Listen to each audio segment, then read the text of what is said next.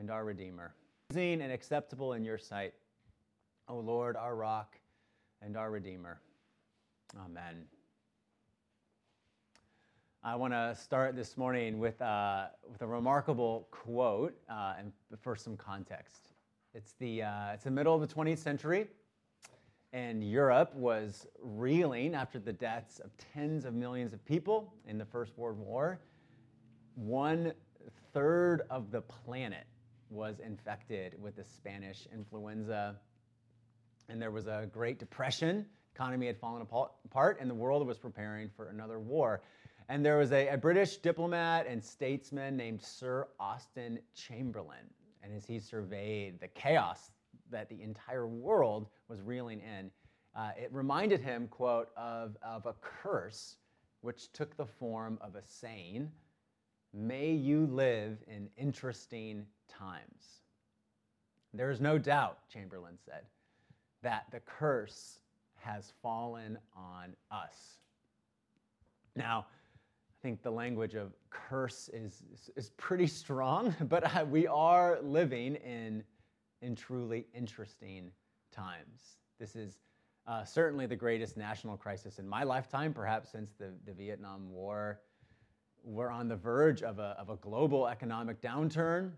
I think half of the peoples of the earth are in some form of lockdown.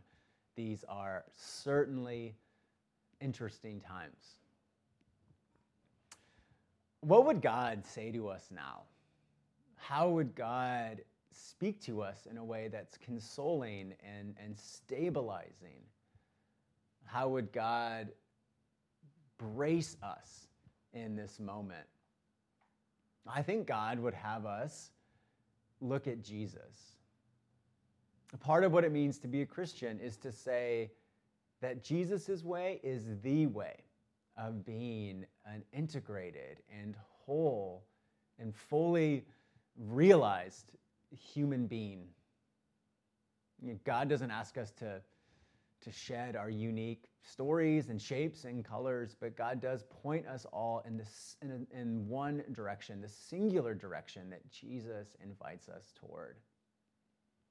So what I want to do today, in the hopes of being brief and the hopes of being easy to follow, is reflect on the gospel lesson in the Liturgy of the Palms, or the reading for Palm Sunday, and to think about it in terms of how might it shape our vision for following Jesus, walking behind him. And I want to reflect on two elements of the story, very simply, the direction and the destination. What the path looks like and where it's headed. What questions does the outer elements of his journey raise to the inner story, our inner lives and our inner journey this Holy Week? So first, direction. What does the path look like? Well, in a word, we are going up. Holy Week is a kind of ascent. And in the case of Jesus and his disciples, this climb was quite literal. Holy Week starts in the city of Jericho, which is about 600 feet below sea level. And on Palm Sunday, Jesus and his friends came to Jerusalem, which is 2,500 feet above sea level. I did some quick math and a Google search, and I discovered that you'd have to climb Enchanted Rock 6 times to match the elevation gain experienced by Jesus and his friends. They went up. And what I want to say is that the direction taken on the first Palm Sunday is an image of the internal movement that takes place in everyone who walks with Jesus. Living in the wake of his death and resurrection is a kind of ascent. We reach the heights. We reach the heights because God will not rest, Paul says, until we are conformed into the image of his Son. God will not rest until we reach the heights of our human potential.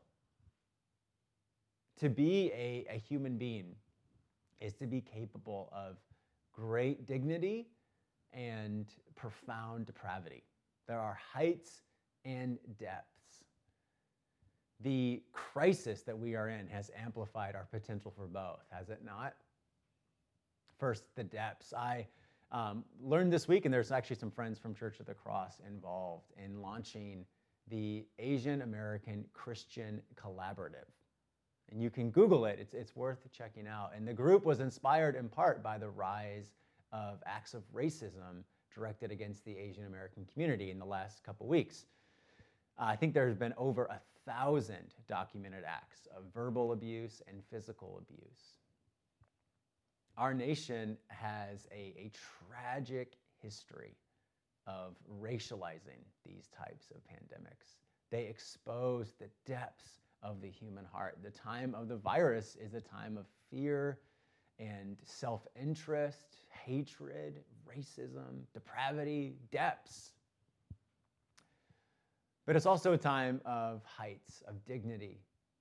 On the New York Times homepage, I read this week about Father Jorge Ortiz Garay and his tireless service to the Mexican community in Brooklyn, in New York City. Father Jorge is the first U.S. Catholic priest to die of COVID-19. And during his final Mass, live streamed on March 19th, he said this: "There is no better time than this time of trial, this time of challenges, to fulfill our call to holiness. At these moments of trial and crisis, at these times when maybe we are asking what will happen to us, trust in the Father."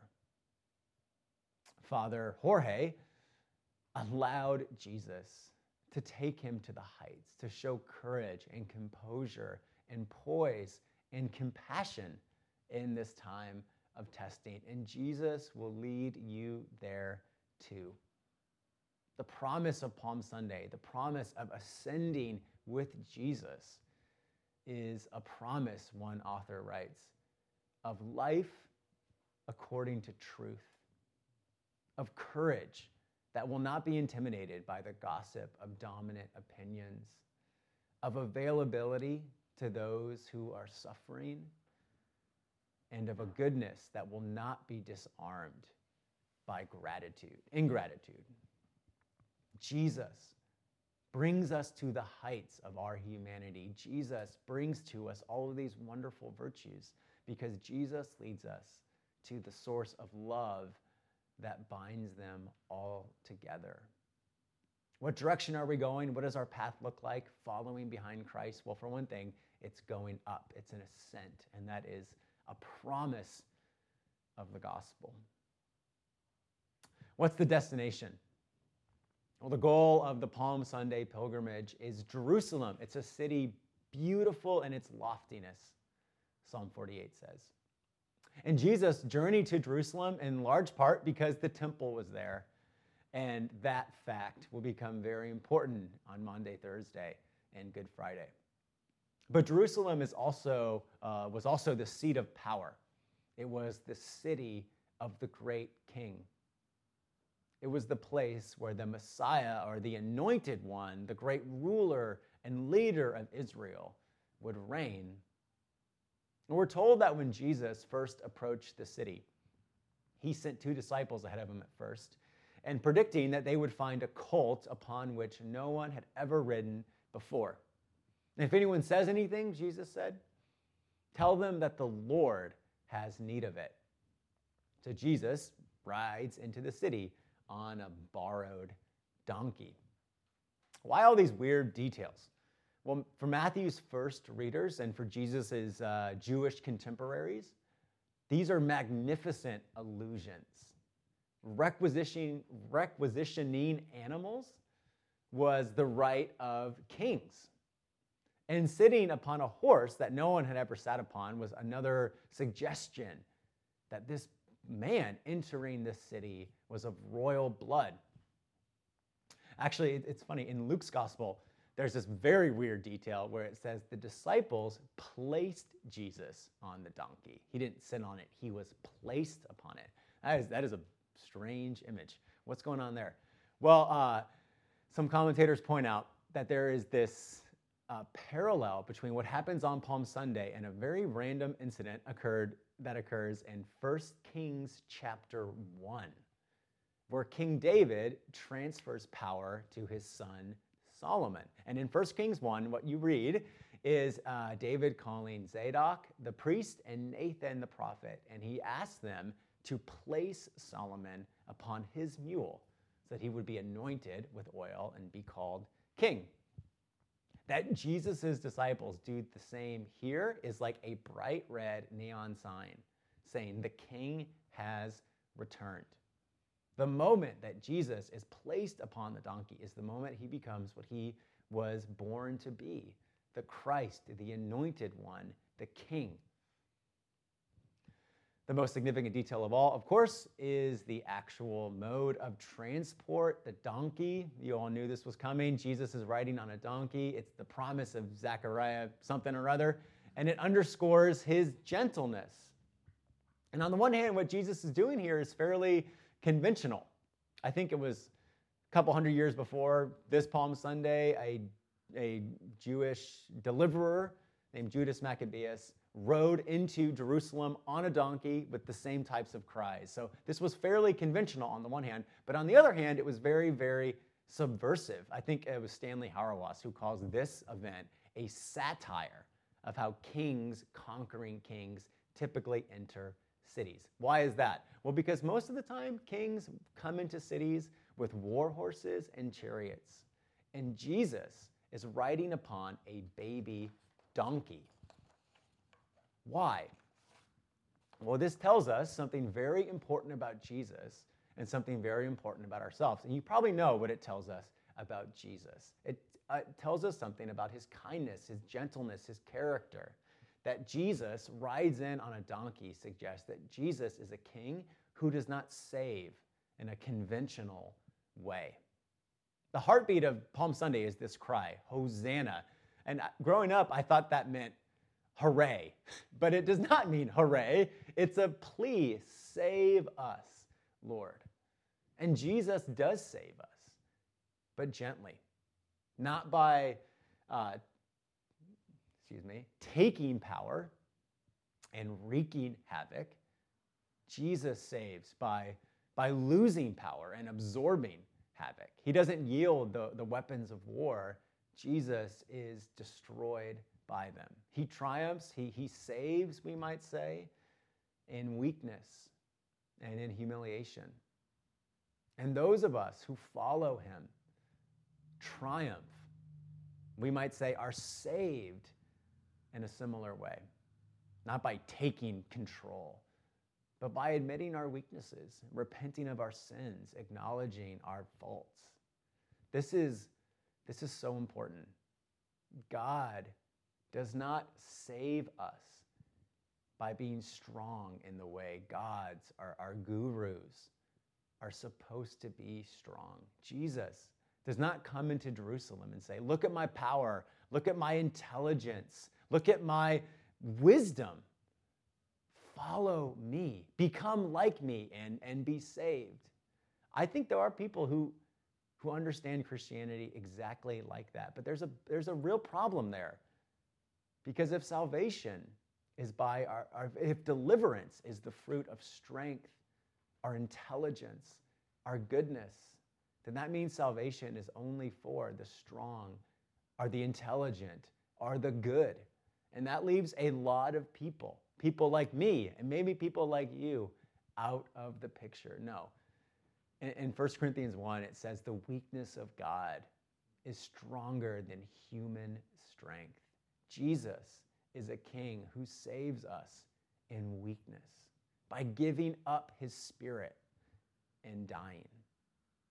And this is good news because it means that anyone and everyone can be saved. All you have to do is give up and admit your weakness and receive his love. Jesus comes into Jerusalem because he's a king, and he's a king who saves us in surprising ways. Now, again, you probably heard something like that before. What I do think is more interesting is what Jesus, riding on a donkey, says about us. It teaches us something about ourselves and the way God works in our lives. And just to not bury the lead, what it teaches us is that God confounds and exceeds our expectations. What do I mean by that? Well, think about the times in your life. I'm assuming most of you who are watching this have prayed before. Maybe you even have a history of praying.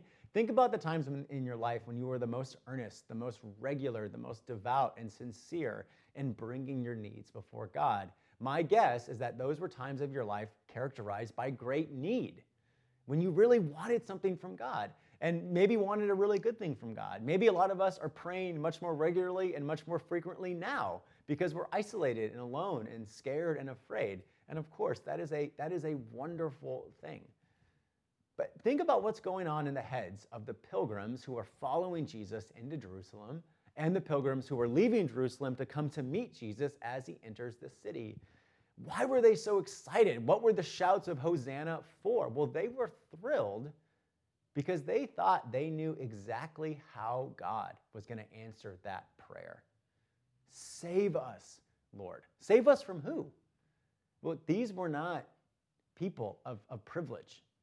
These were people who were oppressed. They had people ruling over them, desecrating their culture and ruining their world. Hosanna, Lord, save us from them. Save us from this awful empire that's reigning over us. And what Jesus says, in effect, is, look, not so fast. What you need is not for God to judge them, but for God to bear God's own judgment against you on your behalf. What you need is pardon and reconciliation with God, so that one day God can return and put the world to rights and not have you be negatively implicated in the process. Do you see, Palm Sunday was celebratory because people were convinced that Jesus was about to give to them what they wanted. And Jesus was not doing that at all.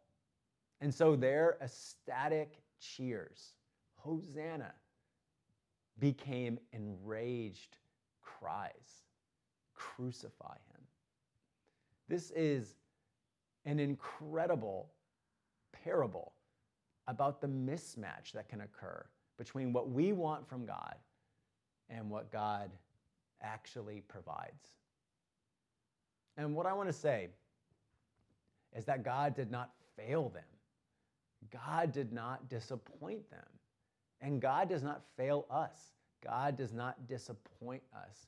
What Palm Sunday teaches us is that God provides for us in ways that are far deeper and far more comprehensive than we could ever imagine.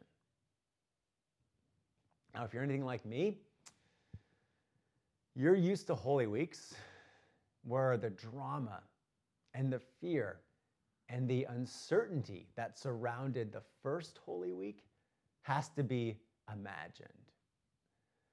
Not this year. There's nothing serene about it. The fear and uncertainty and the drama is staring us right in the face.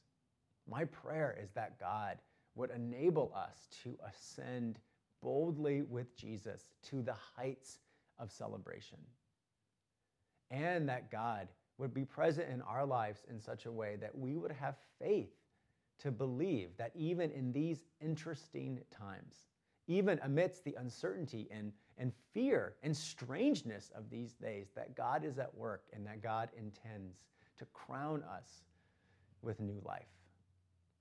Let me pray for us. Gracious God, we thank you for the opportunity to be together. And I pray, Lord, that you would speak to us about your provision and your desire to save us from what truly afflicts us. I pray too, Lord, that you will be present in our lives in such a way that we would be available to the suffering of others, and cognizant of the way different people are experiencing this unique season. More than anything else, Lord, I pray that you would draw our hearts together and to you as we celebrate these wonderful acts by which you reconciled us to yourself and are putting the world to right. We pray this in the name of the Father, and of the Son, and of the Holy Spirit. Amen.